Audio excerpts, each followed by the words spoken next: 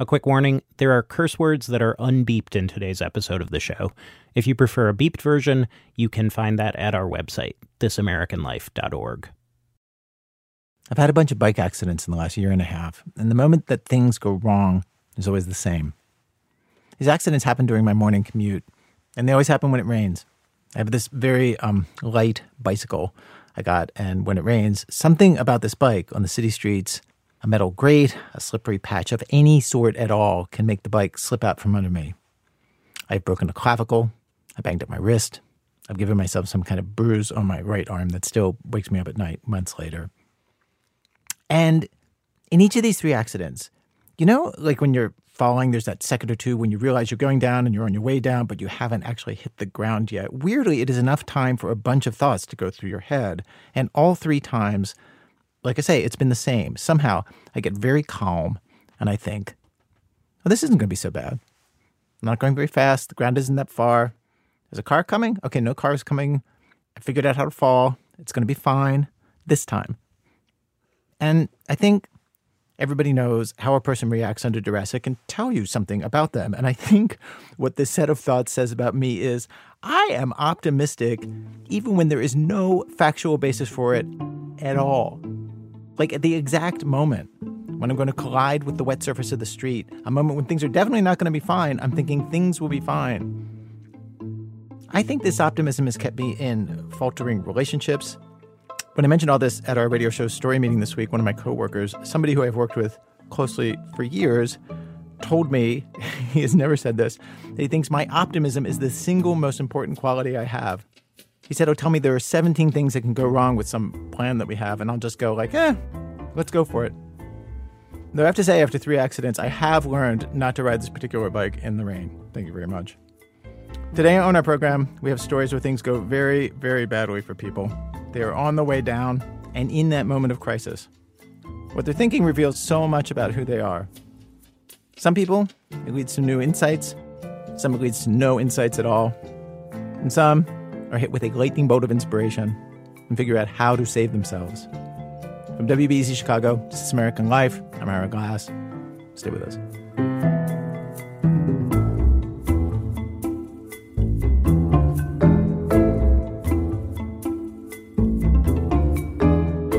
Act 1, Pirates of the Caribbean Town.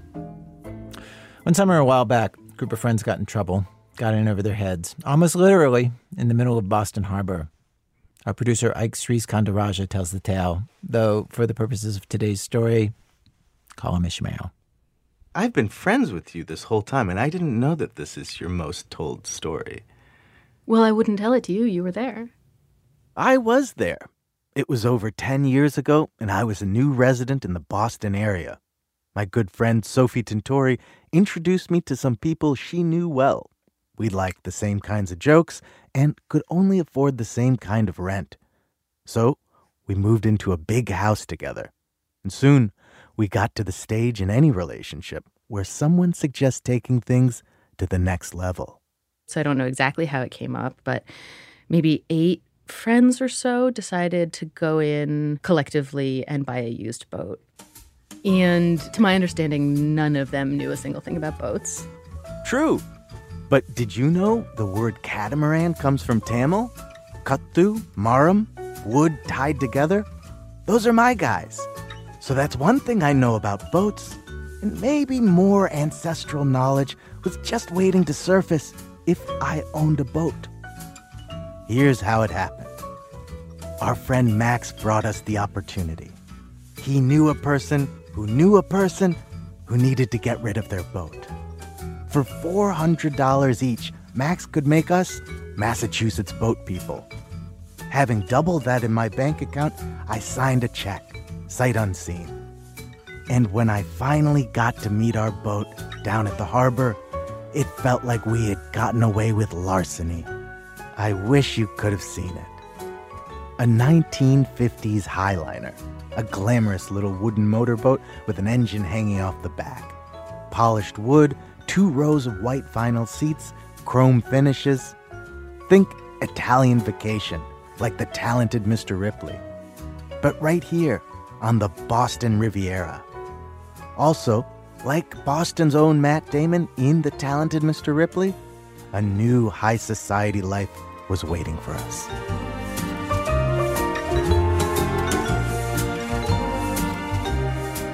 The first time I got on the boat, it really felt like magic. We honked just the right number of times, and a bridge opened up for us, like a bouncer unclipping a red velvet rope to the VIP section. We entered the Charles River and stopped to admire the sailboats swirling around us. A small motorboat pulled up to us. The man asked if we were stranded. "No, sir, just enjoying this beautiful day. Thanks for asking."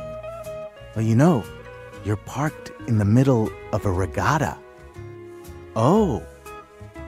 He looked us over. "Do you guys work for Google?" The plan to cosplay our way to high society was already working.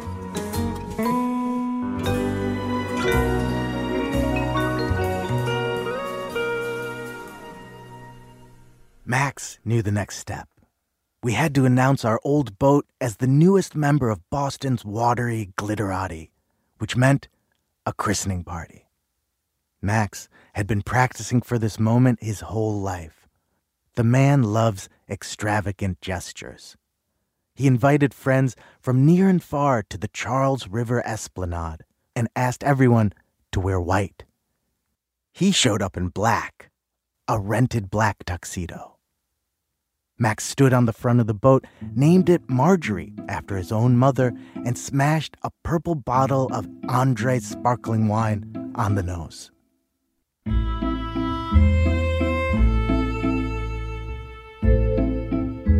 Now, I don't know if you believe in curses, and we didn't know it right away, but Max invoked roughly 3 curses in that moment. Wearing a black tuxedo to a white party of your own design, that's more of a faux pas, not a curse. But number 1, renaming a boat, that's a curse. Number 2, Jews like Max don't name children after living relatives. Now, the prohibition doesn't specify boats, so let's call that a half curse.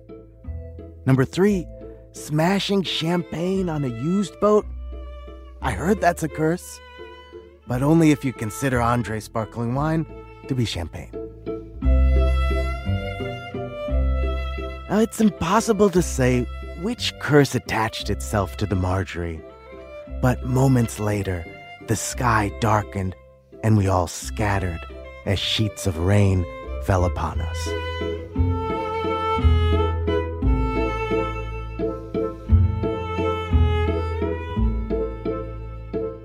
The next day, the clouds cleared. Our friends were still in town, so we tried to take them out again. Now this is where the story really begins. It was a beautiful day. I think it was early summer and really sunny and gorgeous. And there were maybe 12 of us on the boat. Does that sound right?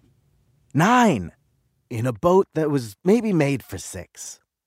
But our Captain Max had just completed a boat safety course, and he told us the only limit for boat capacity is having enough life jackets for everyone. Which isn't true, but we didn't know that, and Max denies ever saying it. Squished together, 2 in the front seat, 4 in the back, 3 others perched on the sides, we headed out. People are taking turns driving, which is really fun. I got to take the wheel for a little bit, and I was like cutting across the waves in a way where we'd like catch a little bit of air and slam down and catch some air and slam down, which I thought was very fun. And then at one point somebody leaned over and said to me, "Sophie, this is like a wooden lake boat." The Marjorie wasn't built for high-octane thrills. Someone says we should get back soon, but Sophie overrules them. And then, just like the American munitions that repelled British ships in these very waters, cannonball! I jump off the boat because it's a beautiful day and I like to swim, and I'm kind of messing around and looking at the boat from the water. And when I climbed back into the boat, I climbed in on the back and I just hoisted myself up over the edge of the boat. And at the point where the most force was being pushed down on the boat, a whole grip of water just flowed right in. I'm like, whoa, okay. The back of the boat dipped below the water line, and Boston Harbor began to enter. And then, almost instantaneously, the boat was like thigh deep in water. This is Ben Ewenkampen, a moral pillar of our group. The kind of friend your mom might ask, is Ben going to be at the party? We lived together and co-owned this boat. My memory is that it was really, really fast. Just it went from like regular life, you're having fun, to all of a sudden, like emergency mode. It's still a lovely summer day. We're still on our beautiful boat. But suddenly, I'm tearing an aluminum can in half to bail us out. Turns out, half a soda can only scoops as much water as your own cupped hands. I look over at Sophie, the most MacGyver-y of us, to see if she has a better idea. I saw a empty gallon, like plastic water gallon. And I was like, oh, if I could tear the top off of this, then I can scoop water out really fast. But I'm wondering, like, okay, I don't have like anything to cut it with. That's fine. I'll cut it with my teeth. I'll just crack a little hole. And once I get a little hole going, they'll be purchased and I can tear the whole thing open. And I try to bite it with my teeth and my teeth are just so weak. My hands are so weak. And I can't do anything. I don't think I'm experiencing anxiety, but suddenly it's like one of those nightmares where like none of your limbs work. Maybe the weight of 9 passengers was too much. Or maybe Sophie's full-throttle aerials had split the seams. Or maybe it was a curse. Here's what we know. We're alone. We're in a small boat. We're far from shore. The nearest land to us is Logan Airport. And that's when it begins to dawn on me. If we have to jump off this boat and swim to the closest land, we would be army crawling up the banks of a government-controlled airspace. Look, it's so close. We can just swim to Logan. And very quickly and like quietly, but quite definitively, you said, I'm not going to do that. I'm picturing my white friends being wrapped in tinfoil blankets and fed cocoa, and me being perp-walked off the tarmac by Homeland Security. Not today, government black site. Our options are shrinking. Our bails aren't bailing. The engine's not turning. There's water everywhere. I think we're going to sink. We were sinking. We were in a sinking boat. Toby David is visiting from Philly. A gifted speechmaker, he helped christen the Marjorie just the day before. Now, he reminds us he is not a good swimmer, asthmatic, and does not like cold water. The boat is going down, and it's tilting, and we're in the middle of the water, and we have no idea what to do. And I'm freaking out. I'm really fully freaking out. I'm not hearing much, but through the ether, Ben's voice comes through and says, is anybody else noticing that occasionally one of us will ask a question and nobody will respond? A silent panic falls over us. It is a moment that demands leadership, decisive action. We turn our heads to our captain, Max. He found this boat, named it after his mother, sold us on the dream. And now, like a monomaniacal Ahab in a Red Sox cap, Max denies there's any problem at all.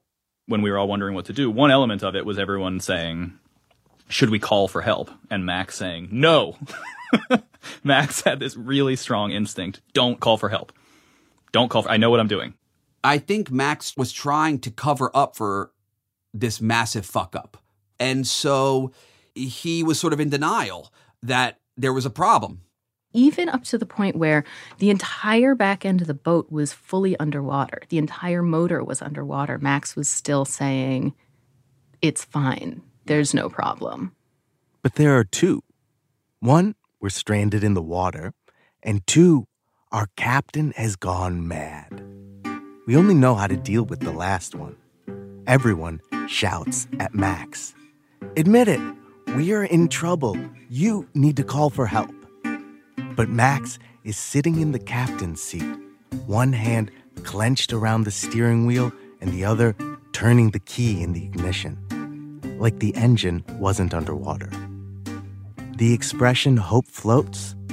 Not true, and very dangerous. On one end of the spectrum of willingness to acknowledge this situation, there was Max, who was just like face forward, pretending he was still driving a boat. And then at the other end of the spectrum, the other extreme, was there's this one wild card. Kath, oh my God. I don't know anything about her. She just like sort of appeared in a beam of clarity. Kath Spangler went to college with Max. She is the 9th passenger and the one outsider. When Max invited her on a ride, he had not mentioned there would be so many of us. For most of the trip, she was shy and off to the side. But now, the strangers surrounding her are screaming at the one person she knows, and he has lost control. I remember just really clearly like looking over at Max, sitting there in the captain's seat with his eyes kind of downcast, frozen. And there was like a switch that flipped in me. If the boat sinks and all of us are in the harbor, we're no longer visible to anyone. We're just little heads. No one can see us. We can tread water for a while. What if we get a cramp, get tired, swallow water? How long can we do that for? What if the current takes us out further? I didn't want to let myself go there, but I remember thinking that people were going to die. If we don't do something, people are going to die today. And in that moment, Captain Kath is born. My mind went really blank and calm. And it was like a calculator filled my brain. And I was just very logical. And I started focusing on actions. Where are the life vests? How many do you have? I took on this voice that was very bossy and direct. Like Boston's own Matt Damon in Good Will Hunting, she begins solving the unsolvable problem. Namely, if 9 passengers get in a boat, which turns out to only have 8 life jackets, not 1 per person as we had been led to believe, Max. And now some of those life jackets are unreachable in the underwater part of the boat. How many passengers are totally screwed? I remember looking over and there was this guy who looked really pale. He just didn't look like he was doing very well. And I asked him, I said, "Can you swim well?" And he said, "No, I can't." And I just gave him the life vest. I took it off my neck, put it on his, and said, "Well, I can." Kath hands out the remaining life jackets based on need. The water is rising. We are coming apart and preparing to abandon ship. And that's when I got on top of the bow of the boat. She climbs to the front of the boat and starts waving her arms to the pilots in airplanes over our heads, to nearby boats in the water, anyone who might be able to come to our rescue. She was the one person who was sort of like, what the fuck is wrong with you people? Of course we need help. And she like stood up on the boat and started waving her arms and trying to get the attention of a boat that I didn't realize was also quite close. That was like the rescue boat. An actual rescue boat, just within waving distance. It was so much taller than us off the waterline, and there were guys on deck kind of looking down and almost chuckling at us, like making light of the situation. And I remember feeling like they have no idea what we've been through. They must have radioed for a towboat because one arrives within minutes. The captain calls down, "Do I have permission to perform a life rescue?" Who says no to that? I have to confess one thing really fast. Toby is admirably honest about what happened next. I just have to say, I'm sure that when the rescue boat arrived, that I may have been the first person off of the sinking ship. I fucking levitated to that ladder to get off that boat. So that's not great for me. We climbed off the boat to safety. And just like Matt Damon in Saving Private Ryan, we were going home.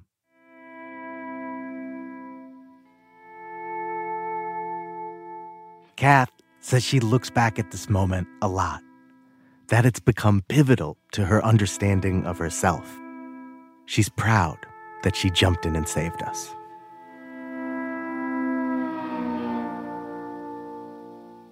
It was a tragic ending for our captain. From the safety of our towboat, I can still picture him down there, alone on the Marjorie, refusing to abandon ship. And that was the last time I ever saw him. He died that day. Yeah, it's the only honorable thing I could have done. I went down with the ship. Captain Max died. My friend Max survived. A little bruised, his ego and his reputation for big schemes with little consequences. And while the boat became the story Sophie likes to tell more than any other, not Max. This is a story I have told the least. I can't overstate to you how big a failure this was. One of the most embarrassing failures of my entire life. It's a thing I look back at and shudder. Max spent more than a decade feeling terrible. The rest of us spent that same amount of time wondering why our friend Max was trying to gaslight us and sink us. But we'd never talked about it. None of us have. And when Max and I catch up for this story, it becomes clear that he has a completely different memory of how it all went down. He says he actually did the one thing we were begging him to do. I remember a lot of things. I remember calling Cito and telling them where we were. I remember that, like, Wait, can I just back up one second? Go ahead. Did you just say you called Cito? Cito is Boat AAA, the boat that performed the life rescue. Max says he called them on his phone way back when the engine first stalled out. That's the reason we got saved that day. Yeah. I don't think I made a big deal about calling Cito. No, I didn't believe him. I just interviewed 5 of our friends who had no memory of this at all. So I followed up with Cito. Turns out they keep meticulous records. And there it was. A call for a tow, July 17th, 2010, charged to our membership under Max's name. It cost $50. Help was on the way. I guess in the chaos, Max just forgot to tell everybody on the boat. Look, I mean, clearly I owe them an explanation, but a lot of our passive-aggressive ass friends have never brought up this day with me. Our story had hardened over a decade, but was built on a lie. Max had kind of done the right thing, and Kath wasn't the one who saved us. The sadistic editors at This American Life made me invite Kath back to share our findings. Max called for help, and apparently he was the one who got help to arrive, not you waving. That just feels impossible. But I think it's true. And I'm so sorry that's the way that it happened. I'm just completely confused. So this whole time, he has been the hero of this story, but no one has known it? It's so perfect that this is the finding. It's so unlike Max, too, to not kind of claim that, like claim the credit of it. Yeah. And say, no, I did that. The final curse on the Marjorie had the longest fuse and a devastating payload.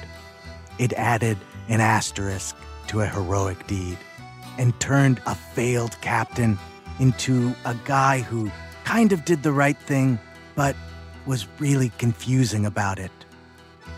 Please heed this precautionary tale. Beware of curses. Don't try to be a Massachusetts boat person for just $400. And if you already called Cito, tell your friends.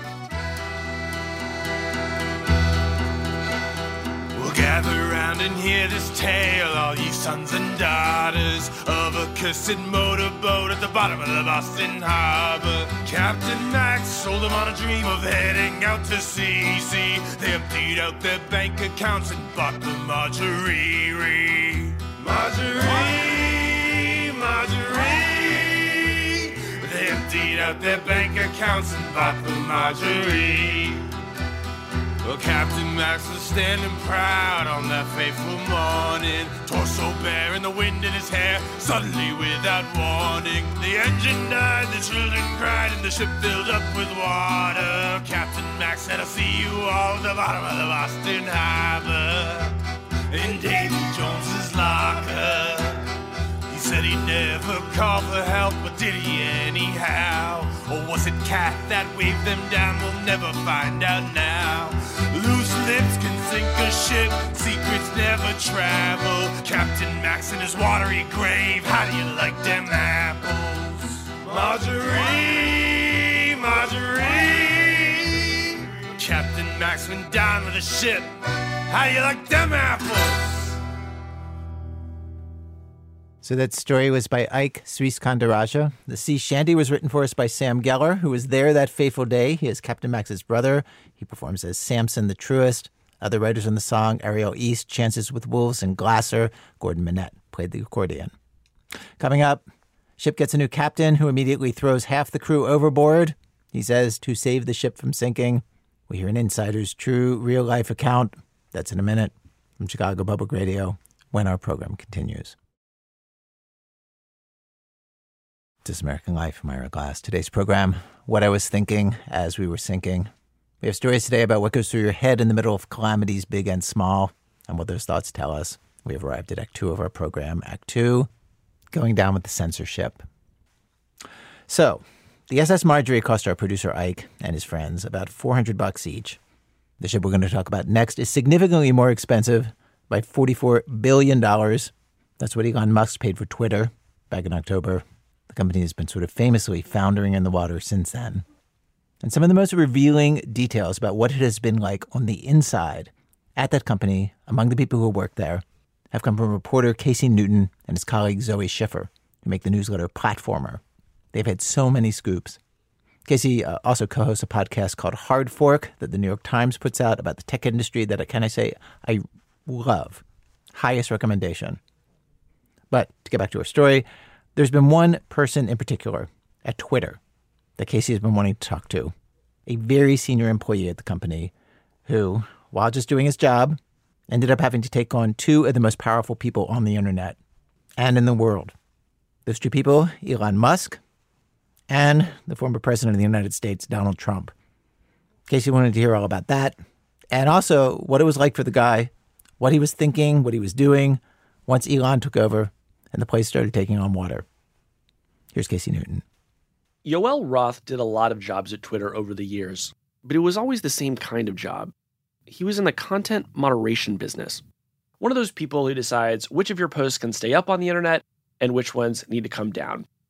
And he got his first glimpse at what life as a content moderator would be like while he was in college on a date. He's gay, so am I. I went out for drinks with somebody without knowing where he worked. And he volunteered that he actually worked for the parent company of the website Manhunt, which was one of the kind of early gay websites that was very specifically sexually focused. And even in these early days of the web, there was already a team of people who were deciding what you could and couldn't post there. They had a set of kind of convoluted rules about what types of nudity you were allowed to show in which places. So nudity, fine, but not all nudity. So there were specifics.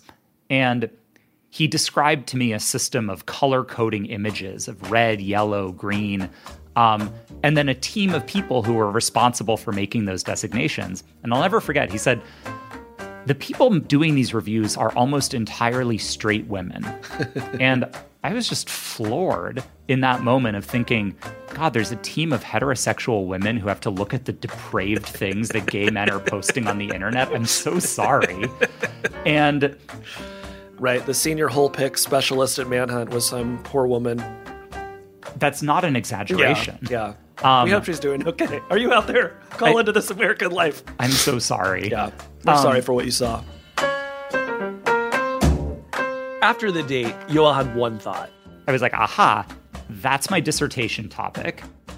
Yoel was in grad school. He got his PhD. And soon after, a job at Twitter. They gave him a small desk. This was 2015. The office's most striking feature was probably a giant life-size cardboard cutout of Justin Bieber sat directly behind my desk. Justin Bieber obviously being a major figure in early Twitter. Maybe the most popular user, at least for some period of time. Yes. There were, rumors that Twitter had entire servers just dedicated to serving Justin Bieber-related traffic. Besides Bieber, what Twitter was really known for back then was its trolls. The site was plagued by users harassing other users, particularly women. That year, I co-reported a story about how the site's then CEO, Dick Costello, wrote a memo saying, quote, "We suck at dealing with abuse and trolls on the platform, and we've sucked at it for years." That was the backdrop for Yoel's new job. As an intern at Twitter the previous year, he spent part of his time moderating content. He'd seen this video of a dog getting abused. He removed it from the site, but for years it haunted him. It was never even like the specific image. I couldn't tell you what the dog looked like or what the video was. I just remember its existence, and I remember that feeling of seeing it and then of clicking, I think the button said no. More than anyone ever talks about, it's this mostly invisible job of content moderation that makes Twitter usable for the average person. It's what makes every forum on the internet usable at all. And Yoel was good at the job. He got promotion after promotion in his department, what Twitter and a lot of other tech companies now call trust and safety. It's a hard job, and it just kept getting more complicated. The way Yoel tells it, there was a wild new case to examine almost every day.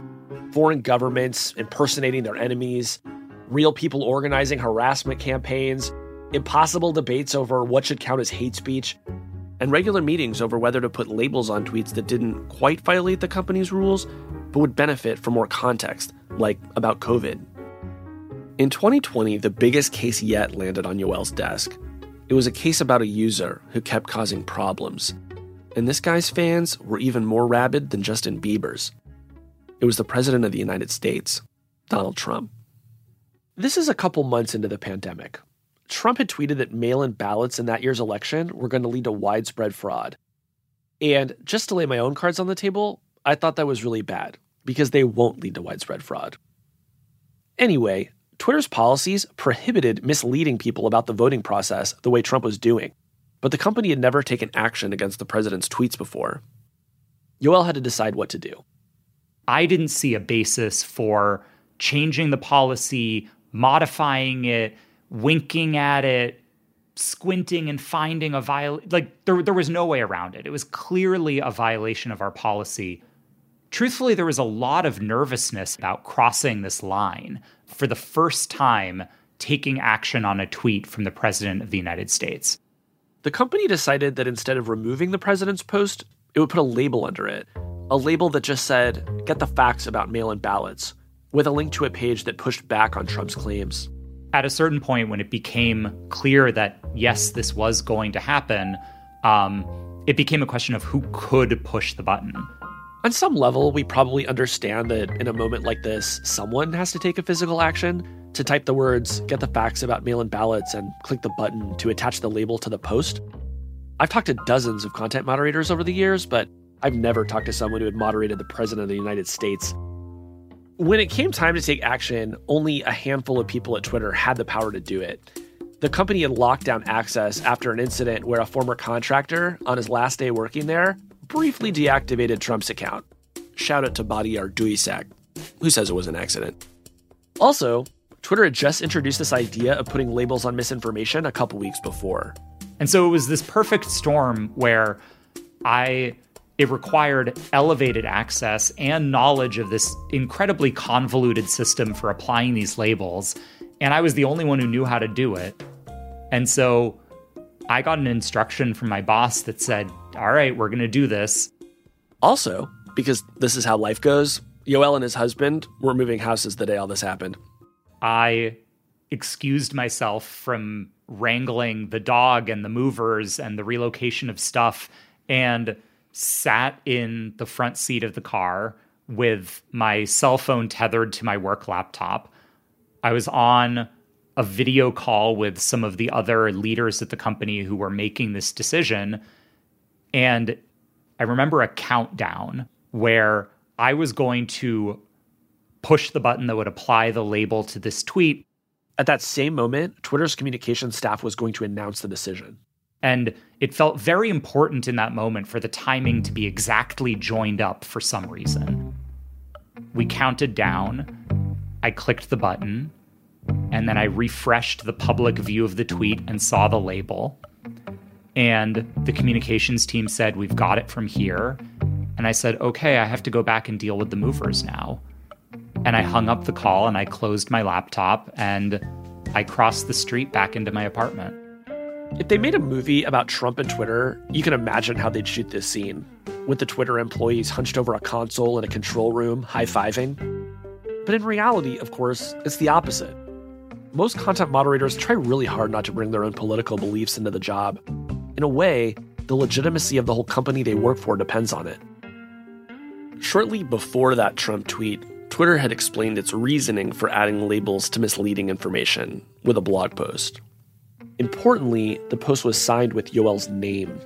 And soon after that first label showed up on Trump's tweet, his name was everywhere. I wake up one morning, the third day that my husband and I are in our new home, to my phone exploding because Kellyanne Conway has just talked about me on Fox News and has said that I'm responsible for the censorship of the president's account and am responsible for censorship at Twitter more generally. And in that moment, everything exploded. Thank you very much. We're here today to defend free speech from one of the gravest dangers. The president held up a copy of the New York Post with me on it in the Oval Office as he announced an executive order restricting censorship by Silicon Valley companies. His name is Yoel Roth, and he's the one that said that mail-in balloting, you look mail-in, no fraud, really? And for weeks, discussion of me and my political opinions and my beliefs became a symbol of everything that was allegedly wrong with Silicon Valley and with the decisions that companies have made. Twitter had to hire security to protect Yoel and his husband. It had all taken him by surprise. He'd expected the criticism, but not that he would be the target. In cases like this, people would usually come after the CEO or the company itself. But soon Yoel realized that what his harassers were doing was much more effective.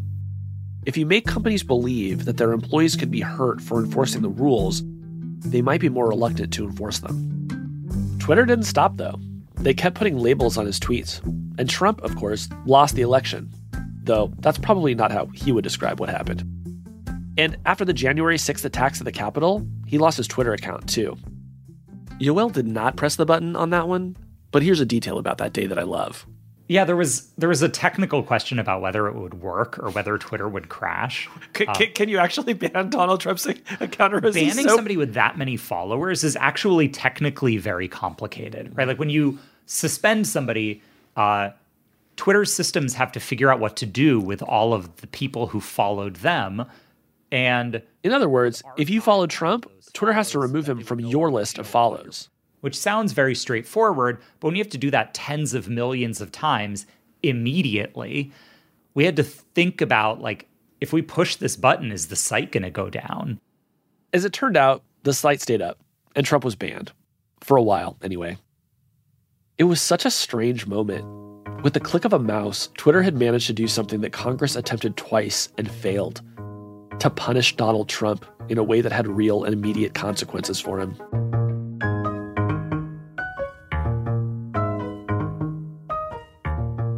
Trump headed off to Mar-a-Lago.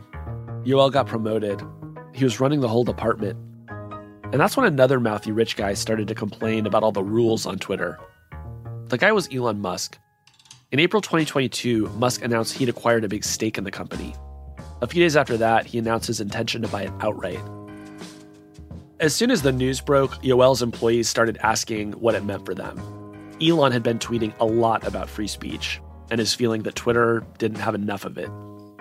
He posted a photo of 6 people in dark robes with the caption, "Shadowban Council reviewing tweet," and "Truth Social exists because Twitter censored free speech." Also stuff like, "Next I'm going to buy Coca-Cola and put the cocaine back in," and "Let's make Twitter maximum fun." Some employees working in trust and safety worried that maximum fun might mean Elon would dismantle their whole operation. Yoel was willing to give him a chance, though. What I told them and what I sincerely believed was it's too soon to tell. Yeah. People are frequently caricatured and villainized in the media. Certainly I was. And that's not a reflection of who they actually are. And so don't prejudge. At the same time, Yoel knew that his more concerned employees might be right, that he was aboard a ship that might be about to sink. He knew he needed to be alert for the signs. His solution was to make a list, to write down the red lines that he would not cross no matter what. Most days his job was to enforce other people's rules. But with Elon coming in, he wanted to write down some rules for himself. You have to have written policies and procedures so that when the moment comes to make that decision, you just follow the procedure that you had laid out before. Your whole job was about trying to not make decisions out of impulse and emotion, but sort of by following a playbook. And that meant that before Elon took over, you actually had to give yourself a playbook. That's right.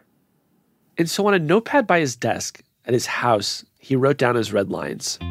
I will not break the law. I will not lie for him. I will not undermine the integrity of an election. By the way, if you ever find yourself making a list like this, your job is insane. Then Yoel wrote down one more rule. This was like a big one. I will not take arbitrary or unilateral content moderation action. So if Elon came up to you and just said, ban this person, you weren't going to do that? That was a limit. Did people on your team show you the list that they were making too, or talk to you about them? We did.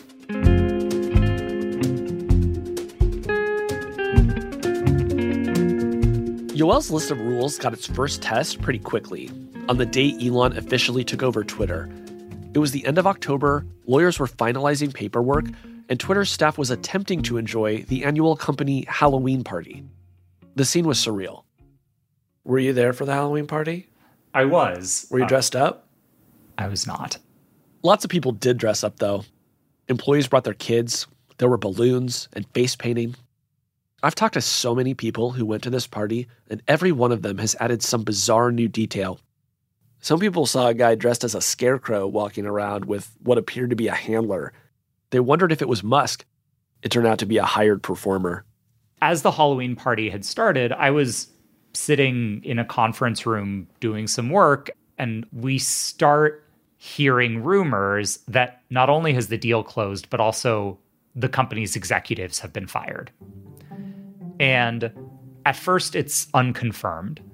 I get texts from a couple of reporters who asked me, is it true that Vijaya has been fired? And I said, no, I just saw her. She's still online in the company's like Slack and Gmail. Like, she's, of course not. Like, your sources are lying to you. And then it was true. Such an important lesson. Always trust the reporters. Pretty soon afterward, Yoel gets summoned over to the part of headquarters where Elon and his team had set up shop. He was nervous. And I thought, okay, I'm about to be fired. So I walk past a number of my employees, and I don't let on that any of this is happening because I don't want to panic them, because they're there with their kids. And so I smile and, make jokes about Halloween costumes and walk over to this other part of the office where somebody who I gather works for Elon Musk in some capacity, but they don't introduce themselves. They just say, how do I get access to Twitter's internal content moderation systems? And I kind of pause and blink and say, you don't. That's not going to happen. I explain that Twitter is operating under an FTC consent decree, that access to internal systems is regarded as highly sensitive, and that there are both legal and policy reasons why we simply couldn't grant access to somebody. Elon's aide explains that they're worried about an insider threat, someone who might try to sabotage the site on their way out. Yoel tells him, sure, I can help with that. He explains some steps they can take to protect the company. And to Yoel's surprise, the aide says, okay, you're going to tell that to Elon. And then he leaves and comes back with Elon Musk. Who at this point I've seen on the internet, but I had not met in person. And so Elon sits down and asks, well, let me see our tools. Our tools. He owns the company at this point. And so I show him his own account in Twitter's set of enforcement tools, and I explain to him what the basic capabilities are. And then I make a recommendation to him of what I think Twitter should do to prevent insider misuse of tools during the corporate transition. Yoel also had recommendations about the midterms and the upcoming presidential election in Brazil. And as I start to explain some of the rationale related to the Brazilian election, Elon interrupts me and says, yes, Brazil, Bolsonaro and Lula, very dangerous. We need to protect that. And I was floored. I came into that conversation expecting him to fire me, and instead, he jumps ahead of me to say that he is sensitive to the risks of offline violence in the context of the Brazilian election and wants to make sure that we don't interrupt Twitter's content moderation capabilities. It was like a dream come true. You're thinking, maybe I'm actually aligned with this person. Yes. Yeah. And so Yoel stayed. He was surprised, in a good way. On Twitter, Elon talked about the company as if it should barely have any rules at all. But in that moment, one-on-one, Yoel thought he might turn out to be more reasonable. Maybe spending some time inside the company would show Elon the real value of those rules, which is that without them, you'd lose your users, and you'd lose your advertisers. And Yoel felt like Elon could be sensible. One of his first requests was to restore the account of the Babylon Bee, a right-wing satire site. But Yoel explained how it had broken Twitter's rules, and Elon backed off. I found him to be funny. I found him to be reasonable. I found that he responded well to having evidence-backed recommendations be put in front of him. And I, for a moment, felt that it might be possible for Twitter's trust and safety work to not just continue, but also to get better. After that, things began to move really quickly. About a week later, Elon laid off half the staff. Suddenly, Yoel was one of the highest-ranking employees from the old Twitter who was still working at the new one. And it seemed like Elon liked him. After some trolls went after Yoel for some of his old tweets, Elon tweeted that he supported him. The U.S. midterm elections took place mostly without incident. Same for the election in Brazil. Elon kept pushing his teams to move faster, even as he was laying them off. At first, Yoel said that Twitter still had enough content moderators to keep the site safe. But the cuts kept coming, and the work got harder and harder. Soon, Elon unveiled his first big idea for making lots of money and recouping the $44 billion he had spent to buy the company. Yoel and his team thought it was insane. The plan?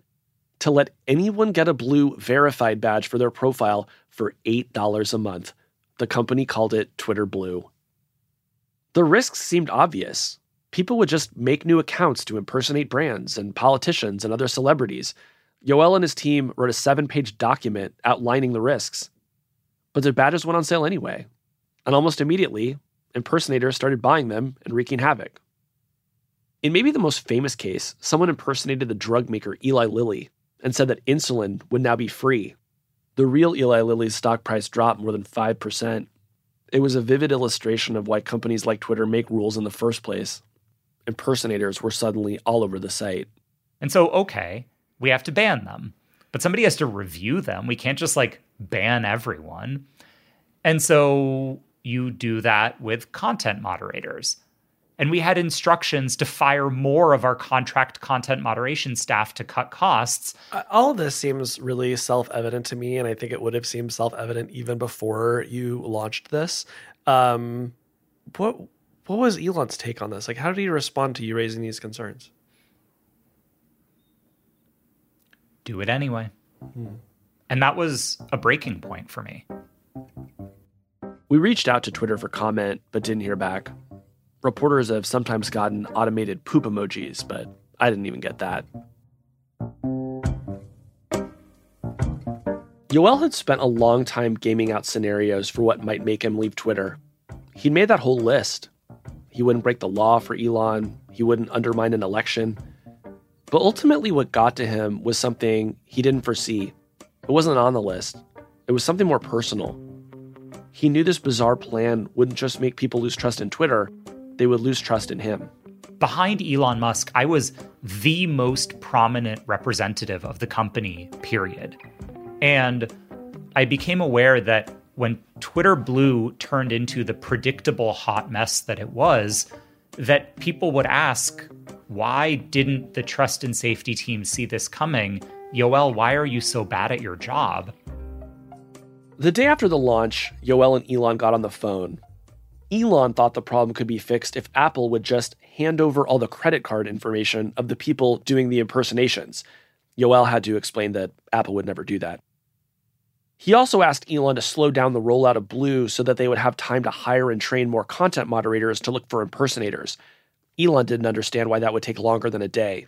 I got off that phone call and thought, I can't solve this problem. I will spend the rest of my time at this company trying to bail out a ship that might sink more slowly because I'm there bailing it out, but I don't want to spend the rest of my life bailing out a sinking ship. Yoel had made up his mind to leave. He called a couple of his employees to let them know. I knew that day I did not want to be walked out of Twitter after almost 8 years by corporate security. I wanted to leave on my own terms. And there was an all hands going on at the time, Elon's first time addressing the company in person.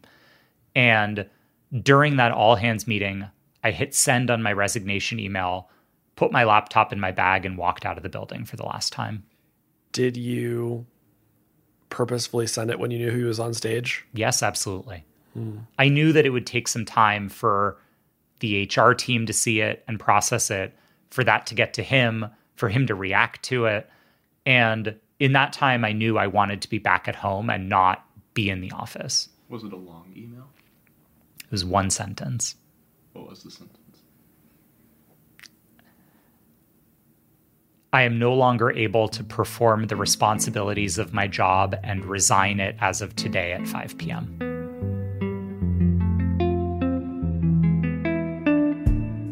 I remember feeling two things. On one hand, I felt relieved. And then I also just felt deeply sad. I just wanted to get home. Yeah. So I left Twitter's garage and was driving. And I was about halfway across the Bay Bridge when I think Zoe broke the news that I left Twitter and my phone exploded. And I get... Wait, you didn't even get across the bridge before Zoe broke the news? God, I love her. Zoe is my coworker. I'm immensely proud of her. Even if she did kind of mess up Yoel's plans. The car Yoel was driving that day was a Tesla, by the way. He was leasing it. He'd been trying to return it, but couldn't get anyone to respond to him. Maybe they'd all been drafted to work at Twitter.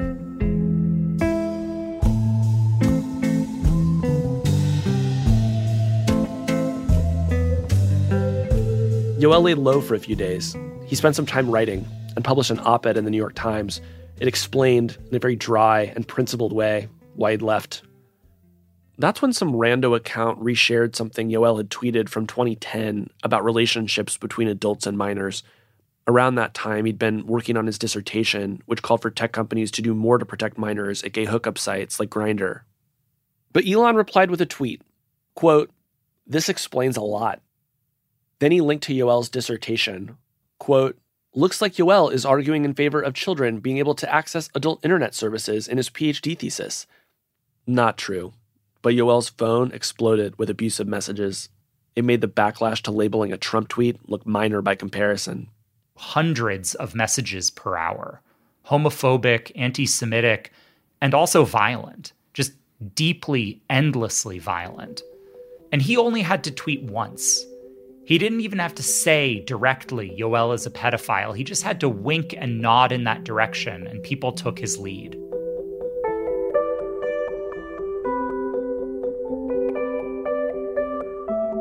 When Yoel had first used the internet, it felt like a small, self-contained space, separate from what we used to call real life. But by the time Yoel quit Twitter, the distinction between online and off had collapsed. And it had collapsed in large part because of the company he worked at, Twitter. The site brought together so many of the world's most influential people and then pitted them against each other in these all-consuming daily battles. And the anger coming out of that could drive people to do things, violent things. Pretty soon, Yoel and his husband were overwhelmed with death threats. My husband turned to me one day and said, I've seen you through a lot of being targeted and being harassed. I've never seen you look scared before. And that was the moment that we decided to leave our home. And so, once again, they moved. I met with Yoel at the temporary house that he and his husband are staying at while they look for a new place. After all this, I thought Yoel might want a different kind of job. I would have wanted a different kind of job. The internet had almost killed him, or threatened to anyway. But still, somehow, he's optimistic about what the internet could be, in a way you almost never hear anymore. I love the internet. I really do. I think the internet's power to bring people together and help folks all over the world find connections that matter to them is magical and is one of humanity's greatest achievements. I also think the internet can be incredibly dangerous and scary. And the work of Trust and Safety is trying to push that back a little bit and to make the internet more of what it can be and less of the dangers of what it could turn into. Yoel's idealism about the internet feels radical, given how destabilizing it's been, how destabilizing Twitter has been. But I know what he means. Back when he was a teenager, the internet gave Yoel a place to discover other gay people, the chance to talk to everyone in the world instantaneously. It gave him a career. It gave me all those things too. I remember life before the internet. It was a less frantic time, but it was also a lonelier one.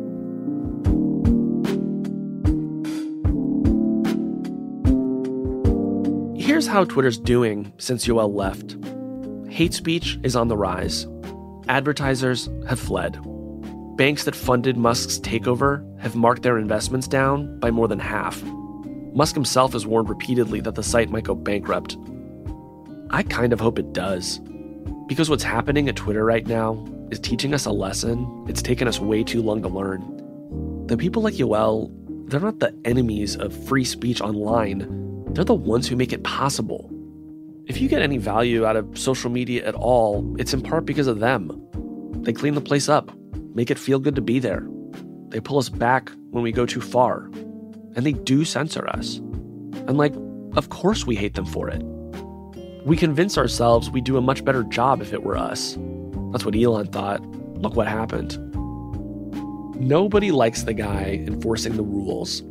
But watching Twitter sink into the ocean, you can't help but notice how much you miss that guy when he's gone.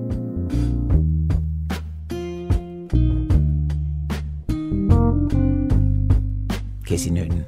He's the co-host of the podcast Hard Fork from the New York Times, who were our collaborators on this. He also writes the newsletter Platformer. His story was produced by David Kestenbaum and Davis Land. Listen up, children, and give your respect to this tale of a captain in another cursed wreck. Elon was his name, commandeering his game. He took over the ship seeking only more fame. For his rockets and cars, he had tons of acclaim. But Elon wanted more and it ended in shame. Whoa. Elon wanted more and it ended in shame. He dragged all the watchmen out from their crow's nest and forced them to walk down the plank to their rest, leaving no one to look out, no one who knew best. The ship fell apart in a watery mess. Whoa.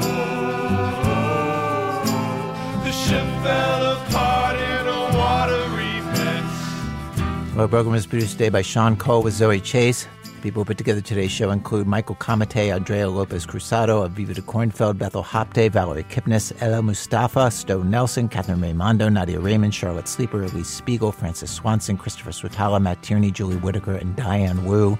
Our managing editor is Sarah Abdurrahman. Our senior editor is David Kestenbaum. Our executive editor is Emmanuel Berry. Special thanks today to Kendra Stanton Lee, Devin Pachalik, Emelaz Hirsch, Shauna Lee, Jeremy Buttman, Imran Ahmed, and the sea tow captain who rescued the Marjorie and spoke with Ike, who would like to remain unnamed. Our second sea shanty in today's show was also written by Samson the Truest, Sam Geller, strings and engineering by Jessica Tansky. Our website, thisamericanlife.org, where you can stream our archive of over 750 episodes for absolutely free. Also, there's a list of favorite shows if you're looking for something to listen to, all kinds of other stuff there. Again, thisamericanlife.org. This American Life is delivered to public radio stations by PRX, the Public Radio Exchange. Thanks as always to our program's co-founder, Mr. Troy Malatia. You know, he and Kendall and Roman and Shiv were in the deep end of the pool. They were struggling. They were nearly drowning. So Tori looked up and realized, look, it's so close. We can just swim to Logan. I'm Eric Glass. Back next week with more stories of This American Life.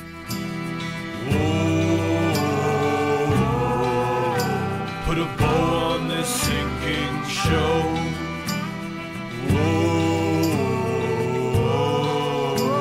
Put a bow on this sinking show.